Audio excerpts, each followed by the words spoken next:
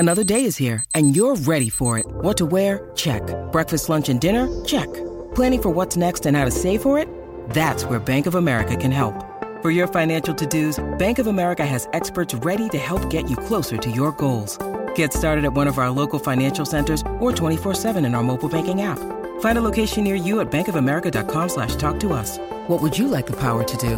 Mobile banking requires downloading the app and is only available for select devices. Message and data rates may apply. Bank of America N.A., member FDIC. You're listening to a Score North podcast right now, and if you're a business owner, so are your customers. In fact, I could be talking about your business right now, telling the tens of thousands of loyal fans about you and sending them to your business. Find out how you can partner with your favorite Score North podcast. Visit scorenorth.com now and enter keyword partner. Fill out the form, and we'll get in touch with you quickly. Once Phil, Judd, Declan, or others start talking about your company, you'll be amazed at how many fans start showing up. So visit scorenorth.com now and enter keyword partner. Phil Mackey, Judd Zulgad. I like these guys, but sometimes they think they're too damn smart. Mackey and Judd. Dummies. On 1500 ESPN. Any sports show or hosts can make predictions, but these guys keep a record of theirs. Gentlemen, we are keeping score.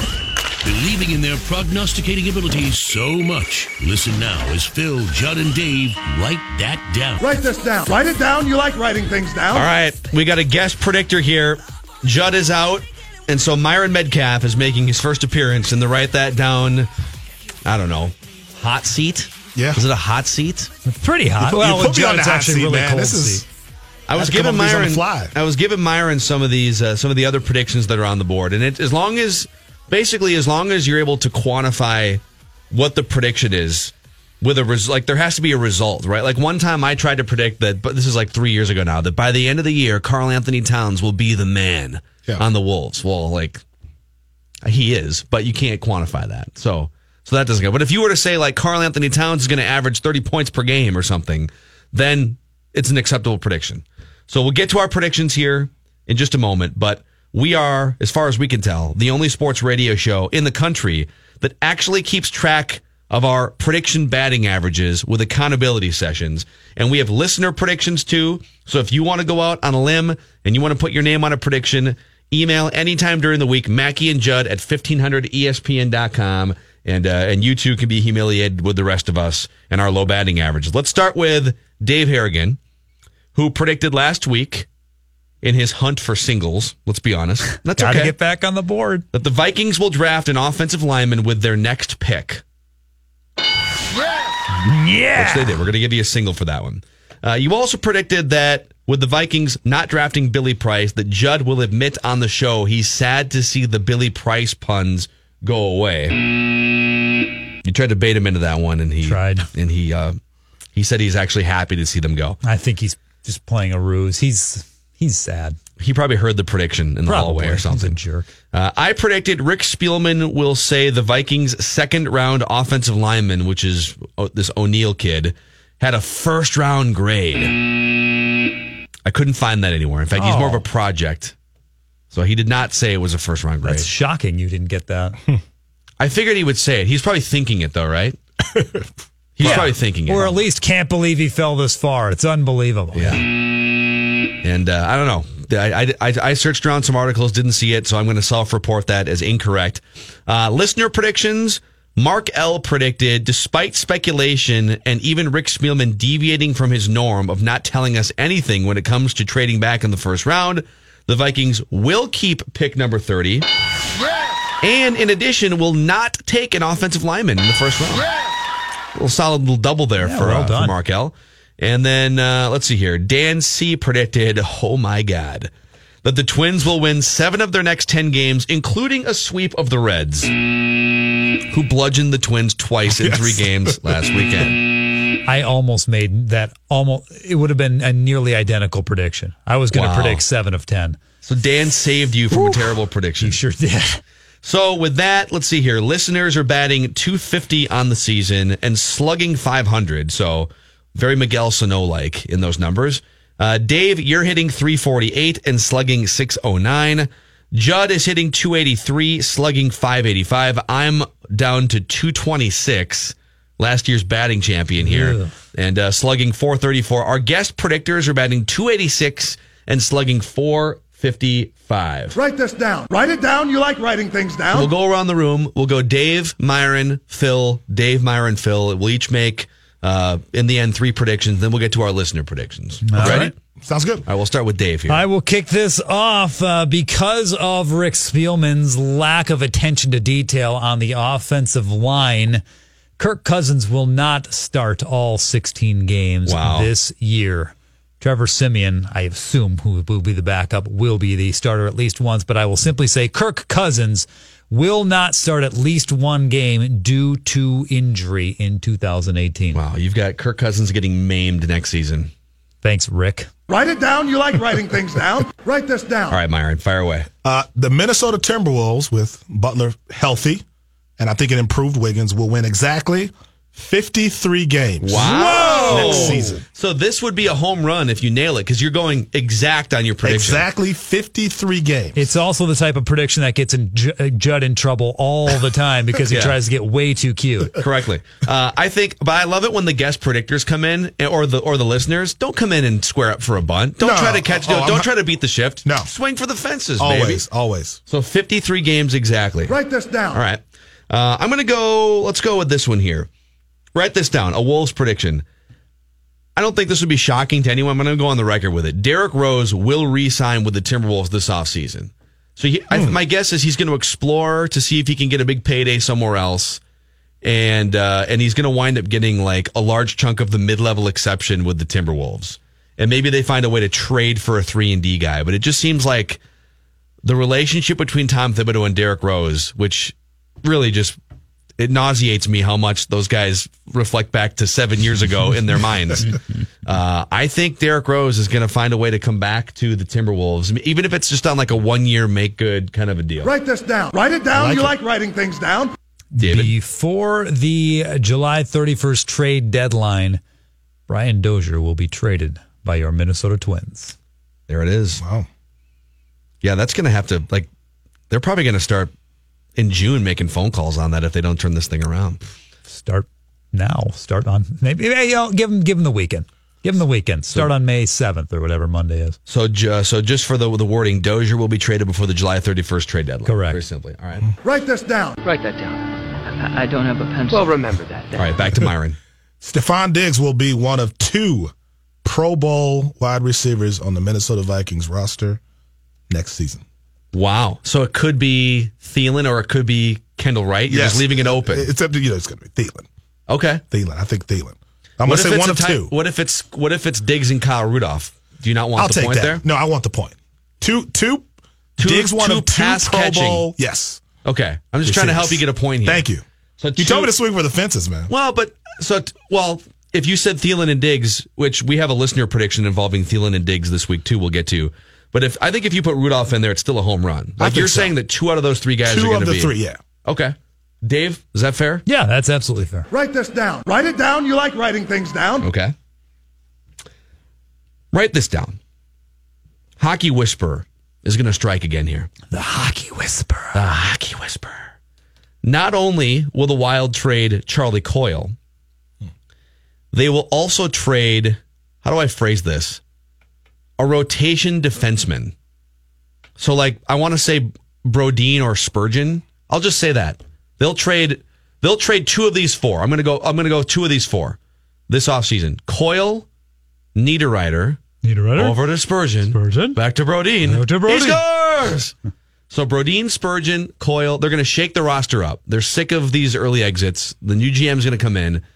Coyle, Brodin, Spurgeon, Niederreiter. 2 of those 4 will be traded by the Minnesota Wild this offseason. Okay, so 2 of the 4, it can be the 2 defensemen, it can be the 2 forwards. Correct. It doesn't matter? Yep, exactly. I want my prediction is they're going to shake up the roster via trade. Yeah. And they're going to pick among those sort of like, Write it down. You like writing things down. The 25 to 28-year-old crew. All right. My Judd predictions have been terrible this year after a very successful 2017. But once again, I feel confident in making a Judd prediction, so I'm going to do that. So confident, I'm going to text him immediately after I make this prediction and see if it's already come true. Because it's possible it already has, but I have no idea. So therefore, I think the prediction would stand. At some point this weekend, and Judd left yesterday for Ames, Iowa State for the niece's graduation, he will eat at Hickory Park Restaurant in Ames, Iowa, because everyone who goes to Ames eats at Hickory Park. I love that barbecue down there, by the way. Have you been to Hickory Park Restaurant? Goodness. 5 times probably. Are there any, just in fairness here, like how many restaurants are we talking about? Is it one of 10? Oh, Ames, plenty. It's a college town. There's tons of places. I've been to Ames not just for Hickory Park, but I always get Hickory Park. Just drives down there on the weekend just for Hickory Park. Turns around. They've got some good barbecue. I actually think Hickory's a little overrated, but I haven't been there for many, many years, so maybe I never ordered the right thing. I don't know. You do realize by sending that text, and he knows that this is write that down territory here, like, if you send that text and he hasn't gone there yet, that he's likely to not go there just out of fear. Like, he has his radar up because he knows there's like 10 Judd predictions going out at any given time. Worth it to possibly get a correct prediction a moment after I make the prediction. Okay. I've sent the text. Let's see if they went there last night or maybe for an early lunch today. All right. Write that down. I don't have a pencil. Well, remember that. All right, back to Myron here, I believe. Yes. The Minnesota Vikings will not see another NFC title game under Kirk Cousins. Wow. They will not get to the NFC title game with Kirk Cousins on the roster. That's awfully negative. I mean, prediction? It's a prediction. I could be wrong. You know, he's in Judd's seat. I found out about this game 8 minutes ago, man. This is come on. This is also this is a prediction that could be on the board. Like, if he's the quarterback for 8 years, it's possible that this prediction could outlast. Possible. It's likely, if not assured, that prediction will outlast the Mackey and Judd show, right? No. Like, that'll still be on the board. But we can still keep this spreadsheet alive. Write that down. I don't have a pencil. Well, remember that. All right, I have a Judd prediction as well here. Lovely. I'm going to go a 1500ESPN.com columnist Judd prediction. We will see a Judd column, some sort of a hammerhead, Zolgad, colon with my thoughts on something, and he will write some sort of a recommendation or a column about the Twins putting Brian Dozier on the trade block before June 1st. So he won't even let it play out until closer to the trade deadline. He will raise a red flag and blow the whistle on 1500ESPN.com saying the Twins need to shop Brian Dozier, and it'll happen in the month of May. It's brilliant because you can steer the conversation in a show towards should the Twins trade Dozier, and then he's going to write about it. God, it's brilliant. I love the way you play this game. All right, here's some listener predictions for the week. We've got 4 of them that are worthy of bringing to the air here. The Dude has 2 predictions. Number 1, despite the Twins' struggles of late, they will be above 500 at the All-Star break. Write this down. That's going to be a hot streak in the next 2 months if that happens. He also predicts the Vikings' first-round pick, Mike Hughes, will have 3 combined touchdowns in his rookie season, including special teams. Write this down. Anders predicts reliever Josh Hader of the Brewers, who strikes out everybody, will have more strikeouts for the Brewers this year than Phil Hughes will have innings pitched and strikeouts combined for the Twins this year. Wow. Bold. And Brian predicts not only will Jake Weineke play for the Vikings in 2018, he will have more receiving yards than Laquan Treadwell in the regular season. Write this down. So Mackey and Judd at 1500ESPN.com if you want to stick your neck out and go on the record. We got Myron Metcalf in here. We're going to talk to Chris Singleton, talk about the Twins, and go around. There's some interesting stories about a couple surefire Hall of Famers that we can talk about with him. That's in about 15 minutes. But Royce wrote a column about Miguel Sano that we should dive into when we come back here for a couple minutes. Metcalf in for Judd, Mackey and Judd. Hang on. Mackey and Judd will return shortly. Hurry up! On 1500 ESPN. Mackey and Judd are back. Man, that sounds good. On 1500 ESPN. The 3-1. Swinging a long one to left field. This could be a game winner. It's going to go for a home run. Sox win. Sox win on a 2-out home run by Trace Thompson to left. Turn on the fireworks. Added to the list of ones that have been tough to swallow. You try to begin to find a way to dig yourself out of the hole that we've created, and you get a lead like that. You want to win those games, obviously. Just let them hang around. And game the first run, we didn't catch the ball, and Palka would make a mistake, and he makes us pay. We just didn't do enough. The Twins are 10-17 now. And this series with the White Sox continues. There's 9 games left on the road trip. They do play about 40% of their remaining schedule against the 3 bottom feeding teams in the division, but they are one of the bottom feeding teams as of right now because they're 7 games under 500. I think they have a better team, but they haven't gotten going yet. Before I read you a couple excerpts from this Royce column on Miguel Sano, Royce was the one.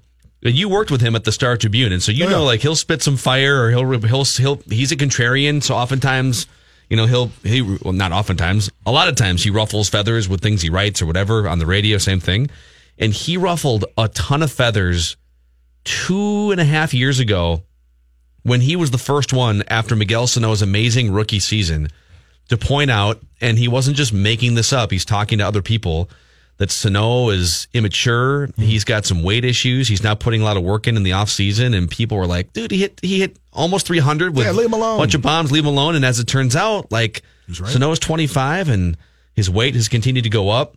So before I read some of this Royce column that he wrote yesterday about Sano, just your general thoughts on just kind of following. I know you're not covering the Twins on a daily basis or anything, but like when you heard about Miguel Sano a few years ago, and now that you sort of see him in his mid-20s and now he's back on the disabled list, what are your general thoughts? I mean, a few years ago when he had that great rookie season, you thought next, like, this guy's going to keep getting better. He's going to be one of the building blocks going forward. MVP candidate. I mean, just everything was there. But as you watched him pick up the weight, and the weight's a big concern because he's so young.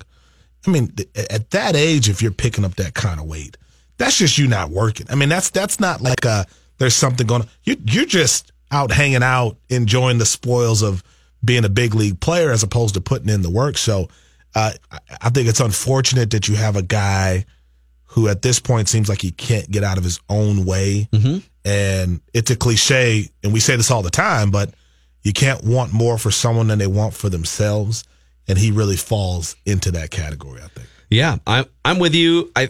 It's frustrating. He is 5th on the all-time strikeout rate list, and this is 100 years of baseball, or going back to 1920. And the 4 guys above him are pitcher hitters, like pitchers who had enough plate appearances to have generated like a qualified average. And it's like Lefty Grove from back in the day. So if you take away pitchers who are terrible hitters, he is the most strikeout-prone hitter in the history of baseball. And now I get it; strikeouts are more prominent now. I mean, Mike Trout strikes out a lot, so it's strikeouts. Judge, I mean, all these guys for sure. But Royce wrote this. I'm going to give you like 3 or 4 paragraphs, and then we can discuss this. He referenced a blog by Parker Hageman from Twins Daily that was on StarTribune.com from 3 years ago, kind of breaking down Miguel Sano's mechanics. And the 22-year-old Miguel Sano was carrying his hands lower, had his head in great position, was under control, quick swing, no sign of pulling off the pitch to try and hit bombs to left field on a regular basis. And most dramatically, there were 30 pounds fewer of Miguel. Later on, Royce continues in the article. Miguel checked in this spring at 293 pounds.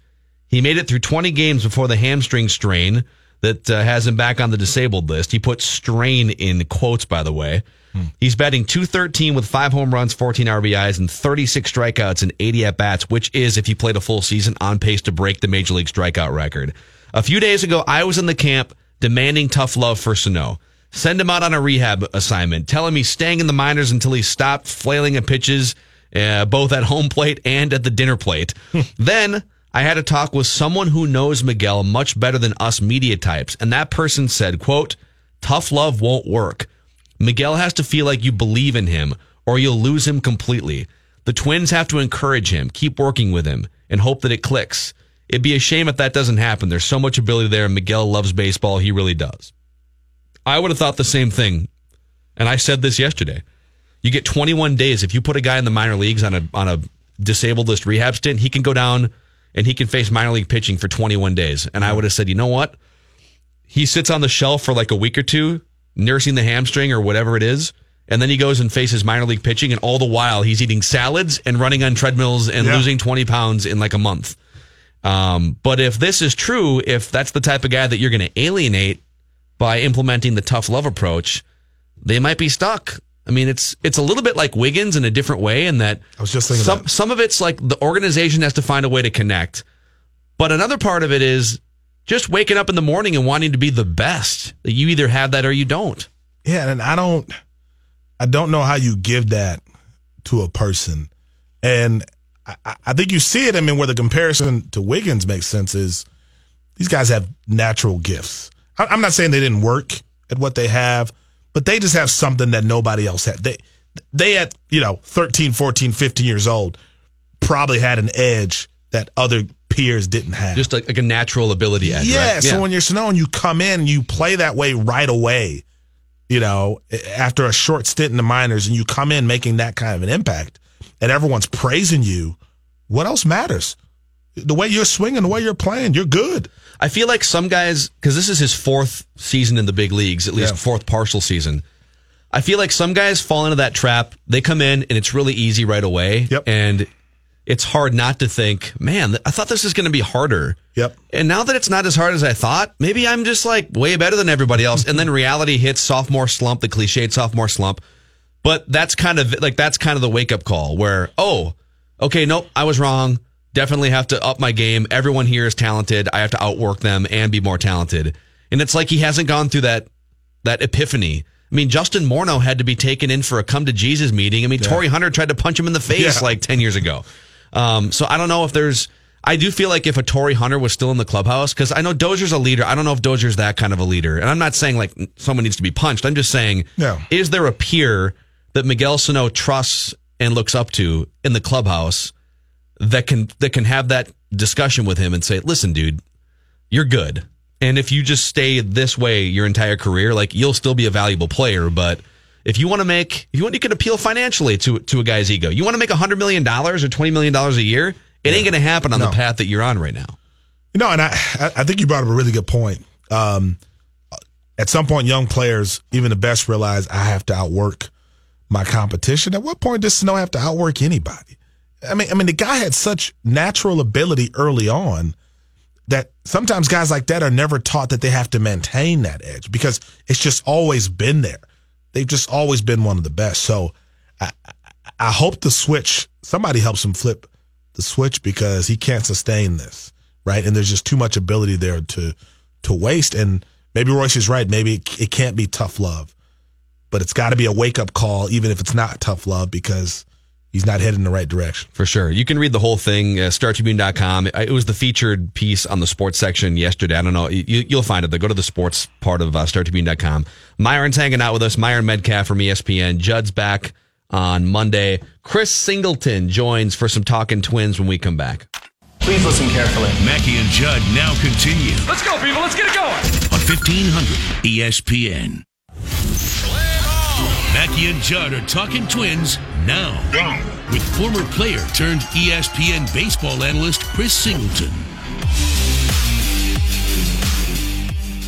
All right, Mackey and Judd. Judd is out today, and Chris Singleton is our weekly Talkin' Twins and Talkin' Baseball guest on Fridays. And let's just rip the Band-Aid off here. 10-17, Chris Singleton. And you need to give it to us straight. Are the Twins cooked? Are we already looking ahead to 2019 for the Minnesota Twins buried in the standings? No.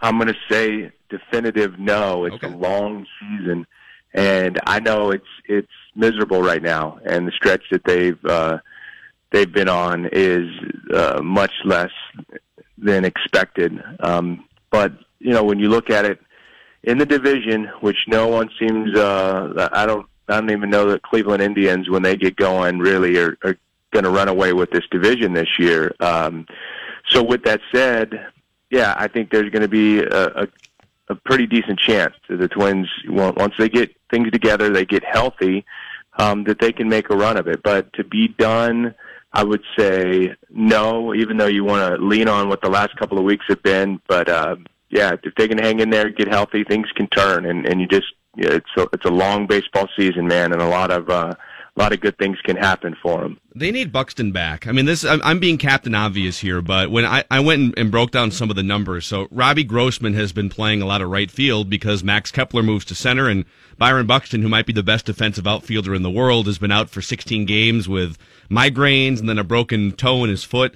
And if you trust some of the defensive metrics, and I'd love to get your thoughts on where you stand with some of this, it's not to be taken as gospel, but if you look at defensive runs saved or UZR per 150 games, the difference between Buxton in the outfield defensively and Grossman in the outfield defensively over a full season can be like 30 runs difference. And you're seeing that in some of these games where if Buxton were in the outfield in a one-run game, that ball that leaks over the glove of a Robbie Grossman gets caught by Max Kepler if he's in right because Buxton's in center. Or that ball in the gap that Buxton would have tracked down standing up, it leaks for a double. And it might cost you a run here, and then 2 days later another run, and that leads to losses. So, I don't put full stock into defensive metrics because I think we have a long ways to go, but that's pretty telling difference when and it might not be errors. It might not be something you can quantify, but it's definitely costing the Twins games, I think, Chris. Yeah, there are at times extremely special players that come along that make such a difference defensively and really, looking at Byron Buxton, and I agree with you. When healthy, he's quite possibly the best center fielder in the world. That's how incredible his performance was last year. And what happens is when you start moving guys out of position, and now you've got Kepler playing center field, you've got Grossman out there and right. It not only weakens you at one spot, it kind of weakens you at two spots, and really as an outfield group, it weakens you because now you have to make some types of compensation in terms of positioning because of balls that you can't get to and coverage and everything else. So it really does have a domino effect that you can't always just measure in a number beyond that. But there's so many aspects of it when you look at even for pitchers, and when pitchers can after getting out walk around the back of the mound and look out there and know they got a guy like Byron Buxton, just that little edge of confidence as well for them to attack the hitters the way they want to, knowing that, hey man, I got wiggle room out there. I got a guy that's going to run down everything. So. It has an effect without question, and just the whole continuity of the club. And then, you flip it to the offensive side. I know we got off to a slow start, but still, there's a lot of upside there. And when you have ridiculous game-changing speed, that there's a domino effect to the lineup. So, they get healthy, and, you also look at in the second half, getting Polanco back, and hopefully you'll have a healthy Sano. I don't think it's over by any means. Yeah, Chris Singleton is with us here on Mackey and Judd. He's our weekly Friday guest. We talk Twins, we talk baseball.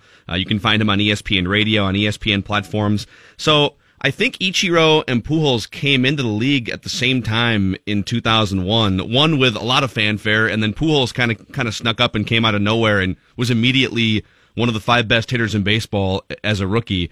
You were in the major leagues in the early 2000s, so what do you remember as a player when those guys broke in? Up, and just for people who may not have followed the news, Ichiro is moving into a front office role now with the Mariners, and Pujols is 1 hit shy of 3,000, and then we'll see where his career takes him from there. But what do you remember about those guys when they broke in the league, Chris?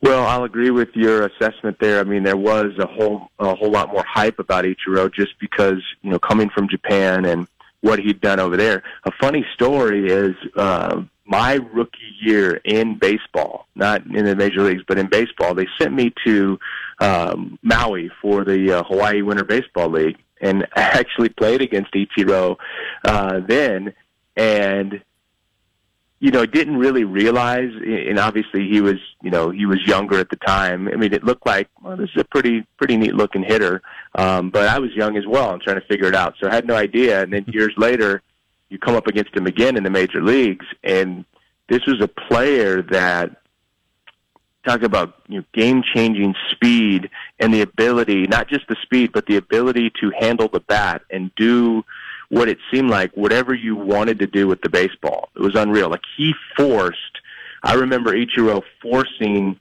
the shift against us, and it was a shift to whereas we had to bring our second baseman kind of in close to the grass, because if he played in his normal position and Ichiro hit a ball on the ground, he was that fast that it was a base hit. You could forget about it. So you had to, he forced guys to, an unconventional shift in the infield just to take away that infield hit. So So just remarkable. I mean, in every facet of the game, defensively, incredible throwing arm, the ability out there, the athleticism to go get the ball, to go up, rob home runs, bring it back. And then the pop that he had that most people don't realize he had. There's a funny story about, his first spring training there, and Lou Piniella, who loved homers. He wanted to see guys hit homers. I played for Lou in Tampa, and, man, you could hit home runs during batting practice, and he would change the lineup and put you in the lineup if you were hitting home runs. He just loved them. And so he asked Ichiro's interpreter, can this guy hit any home runs? Because batting practice, he was just, hitting ground balls, the game's ground balls. Can he get the ball over the fence? And so one day in BP, Ichiro around decides, okay, I'll show him I can hit over the fence. And they said he was hitting towering home runs, and it just blew everyone away. So he had that ability, if he wanted to hit the ball over the fence more, but he understood his game, and he stuck with it. And here we are, 3,000 plus hits later, and, everything, all the awards, the MVP, the Rookie of the Year, 10-time All-Star, and he'll be heading into the Hall of Fame. So for me, I have a lot more because I was an outfielder and played against Ichiro a whole lot more. On the flip side, Albert Pujols coming in with St. Louis, and, he wasn't a high draft pick, any of those things, and it was just sort of an extra guy that was working his way into a lineup, and who knew that this guy'd be, the perennial all-star and, 3-time MVP, a World Series champ, all those things. So pretty remarkable. And to your point, I think they made their major league debuts on the same day. Yeah, that's amazing. Which is pretty wild, yeah. I mean, Albert Pujols is sort of the Tom Brady of baseball in that Brady was a 6th-round draft pick. I think Pujols was maybe a 13th rounder. He was not one of the first 200 or 300 players selected in his draft. I always wonder how that happens. I mean, how does a guy like that? And it wasn't. I mean, he came up when he was about 20 or 21, so he was a late round pick, but a quick riser through the minor leagues. There had to have been scouts and GMs looking at that in 2001, thinking, "How in the world did we not take this guy in like the 3rd round?" Well, I think you can look at a guy sometimes, and what do they look at? Okay, what's his, what kind of speed does he have? And Albert, when you just first look at him, it's not like these things jump out, you really have to see him hit. It's kind of like my old teammate Paul Konerko, right? I mean, this guy was a really good player, but if you just went on a regular day and you just saw sort of an average performance, it may not have been real impressive, unless you hit a couple of bombs. And the foot speed, the agility, all those things, it's not going to jump out at you. And I think with Albert, even when he was younger, and I can't say this 100%, but I think there were probably issues with body type. They're wondering, okay, how's his body going to be? Because he's one of those guys that became a pro and obviously put more attention into his eating and diet and exercise to be more fit. But I don't know that he was eye catching as a physical specimen either. So those are things that can cause a guy to slide. I remember, my old teammate Mark Burley, Burley was like, I don't know, a 30th round draft pick is crazy. And when you look at how great of a career he had, it's pretty remarkable. So it has happened, from time to time that you get this player picked after the 10th round, maybe, after the 15th round, and they become somewhat of a household name and potential, or at least a guy that's going to get Hall of Fame votes. Yeah. Chris, you mentioned earlier here about 5 minutes ago, you played for Lou Piniella in Tampa near the end of your career. I've heard I did a podcast a couple of years ago called Hardball Society, and Willie Bloomquist was one of my guests. It was just kind of baseball stories. And he told a great story about his first ever encounter with Lou Piniella. This must have been early Mariners days for him, so maybe late 90s or whenever it was. And how, as a minor leaguer, he was playing middle infield. I can't remember if it was shortstop or second base, and it was a key moment late in the game. Might have even been a spring training game where the outcome isn't that important, but the runner didn't slide into second base, and as Willie had learned growing up playing baseball, that means you throw the ball into his helmet. If he's not going to get down, you throw the ball into his helmet. Ball ricochets off his helmet into the outfield. A run scores. They lose the game. He comes back in the dugout, and Lou Piniella challenges him and says, "Why'd you do that?" And Willie said, that's how I learned to play the game. If he doesn't get down, you throw it right into his helmet. And he was waiting for the backlash, and Lou Piniella said, "You're damn right. and he looked at the rest of the guys in the clubhouse or in the dugout and said, that is exactly how you play the game. I don't care that we lost. This guy plays the game the right way, but like his presence scared the crap out of everybody in the dugout and a young Willie Bloomquist. Do you have any stories like that? Any Lou Piniella, like legendary Lou Piniella encounters or stories? Oh, man. I love playing for Lou because I like that edge. But in Tampa, here's what was bad in Tampa was the manager's office was at one side of the clubhouse, and the dining room was like essentially at the other side in a direct line from his office. So he had to come out of the office, walk directly past a row of pitchers. I mean, you're talking like 6 pitchers' lockers before he got to the dining room. And these kids, these pitchers, not even kids, some of them younger, some of them with some experience, were terrified. I mean, we had probably the best clubhouse manager in baseball. We had a great clubhouse, great food and everything else.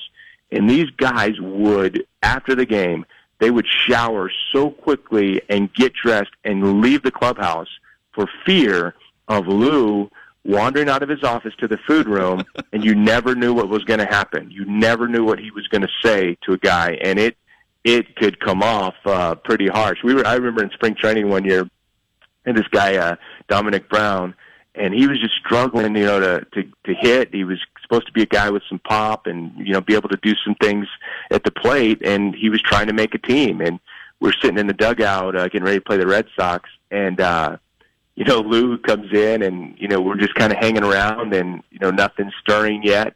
And he starts off into the story, and his accent, he's kind of like, I was watching TV last night, and this commercial, UPS, and says, what can Brown do for you? And, and I thought about it.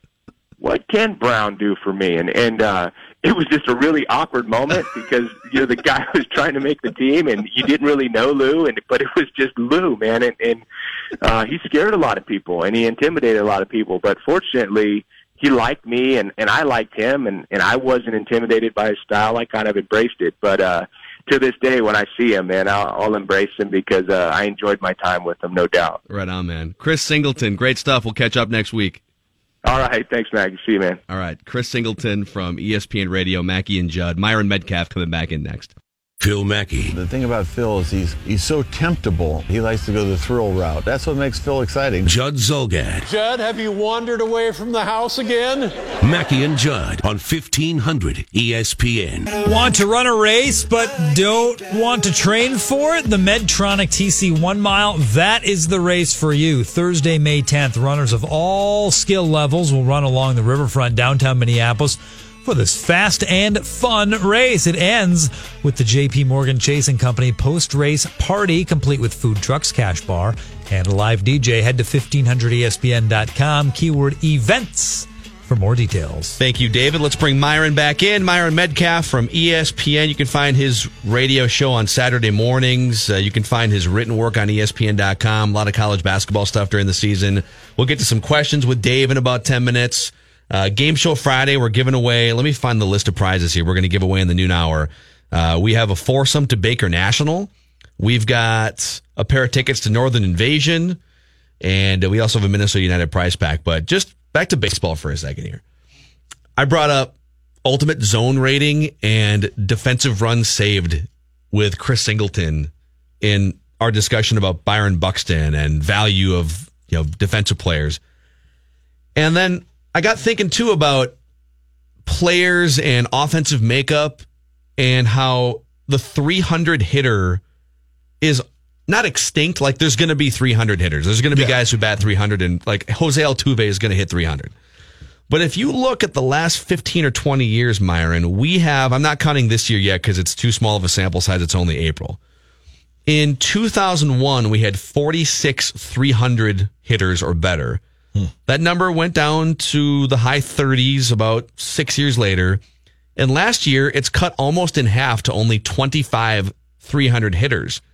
And I don't think it's because, like, run scoring is still about the same. Yeah. It's just a shift in the way that hitters approach. Like, hitters aren't thinking, I got to hit 300. Yeah. And front offices aren't telling hitters, hey, we need you to hit for a higher batting average. That's the standard. They're saying we need you to get on base, and if that means drawing a walk, that's fine. And we need you to hit for more power. Yep. We want volume. It's like in basketball, like, okay, what's your shooting percentage? I'd rather look at effective field goal percentage because I want to know, are you making 3-pointers? So I almost feel like we grew up, and you and I are younger, but especially for fans who are older generations, and the 300 hitter was like the benchmark. And I don't even think hitters or front offices talk about that anymore. No, I don't. And, when we were talking yesterday, in a way, it's almost like the 1,000-yard running back. I mean, we just measure people differently. Because we have more 3.5 yards of carry to get there, like it's not valuable. Exactly. But it was a thing back in the day. That was like, wow, 1,000 yards. That was the standard. If you had a 1,000-yard back, it didn't matter how they got the yards or what they averaged. 1,000 yards was 1,000 yards. And the 300 hitter has kind of been that way as well. You hit 300, you're a great player. But there are just so many ways to measure talent these days. And like the analytics era has just shifted how we view every element of the game. And I think that's a great thing, man. Like, I think that's a really good thing because it changes players in terms of what they realize they have to be efficient in. It changes, front offices because you look at a guy who might be hitting 270 or 260 and you see he has all these other gifts and tools and you realize what he can be and how he can impact your team. Whereas 20 years ago, all that guy's shooting for is 300, and I think at the end of the day, the way we measure excellence has changed, and that's good because it's harder to kind of dupe the system, if you will, and it's hard to be a one-dimensional player today. Yeah. It is going to be weird, though, when in like 10 years from now, you go to buy if baseball and basketball cards even exist in 10 years. Like, I don't know, maybe there's going to be like an app. Is there like a Topps app that you can just download a Mike Trout card and then you can just show people on your phone? But you're going to have, and then you put your phone in the spokes of your bike instead of the card. I don't know. Yeah.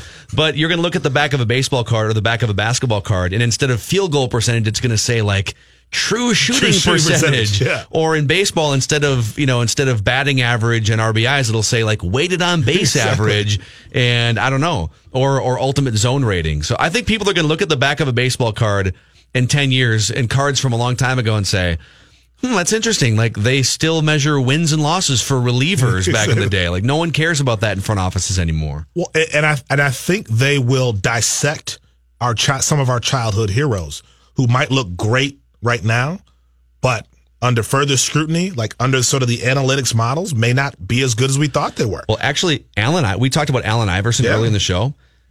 Don't get me wrong, like he's still a Hall of Fame talent, and like for that era, Allen Iverson's a Hall of Famer. Great. But Allen Iverson was one of the most inefficient offensive players, but he got away with it because teams and the league didn't try to maximize offensive efficiency. Didn't care. The volume scorer and the one-on-one offense, that was all part of the game. But now that teams are ratcheting up ball movement and ratcheting up spacing and just building these like hyper 3-point centric offenses, Allen Iverson playing 45 minutes, dog tired in the fourth quarter, and just jacking up 30 shots a night and shooting 38% just to get to his 30 points, like that team would not win in 2018. It's not going to fly. I mean, I think that's why Kobe is out of the, greatest of all time conversation. Because he doesn't fit. He is more of a volume shooter. Wasn't as efficient. Brett Favre. Like, what do you do with him? When he retired, I think there were a lot of people who thought maybe the greatest quarterback of all time, right? It only took a few years before, like, some of the advanced stats took over, and you start going, wait a minute. The efficiency stuff with this guy doesn't add up. And then you have an Aaron Rodgers and a Brady and some of these guys who have just put up these ridiculous efficiency marks. Yeah.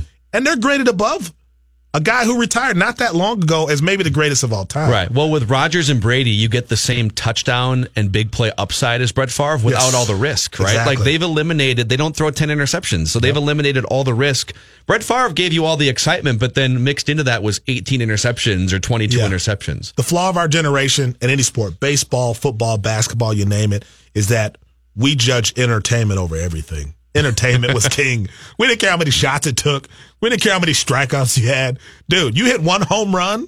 I don't care how many strikeouts you had. And ultimately, like, sports are entertainment first and foremost. So I don't ever want to get to the point where, this guy's inefficient, so we shouldn't celebrate him. You know what? We should celebrate the Brett Favres, and we should celebrate the Allen Iversons for what they were, or the Kobe Bryants for what he was, for sure. But I didn't care how many strikeouts McGwire and Sammy Sosa had when they were going back and forth, trying to break the record. Like, I just cared that every time they were up, there was a chance at a home run. All the other numbers meant nothing.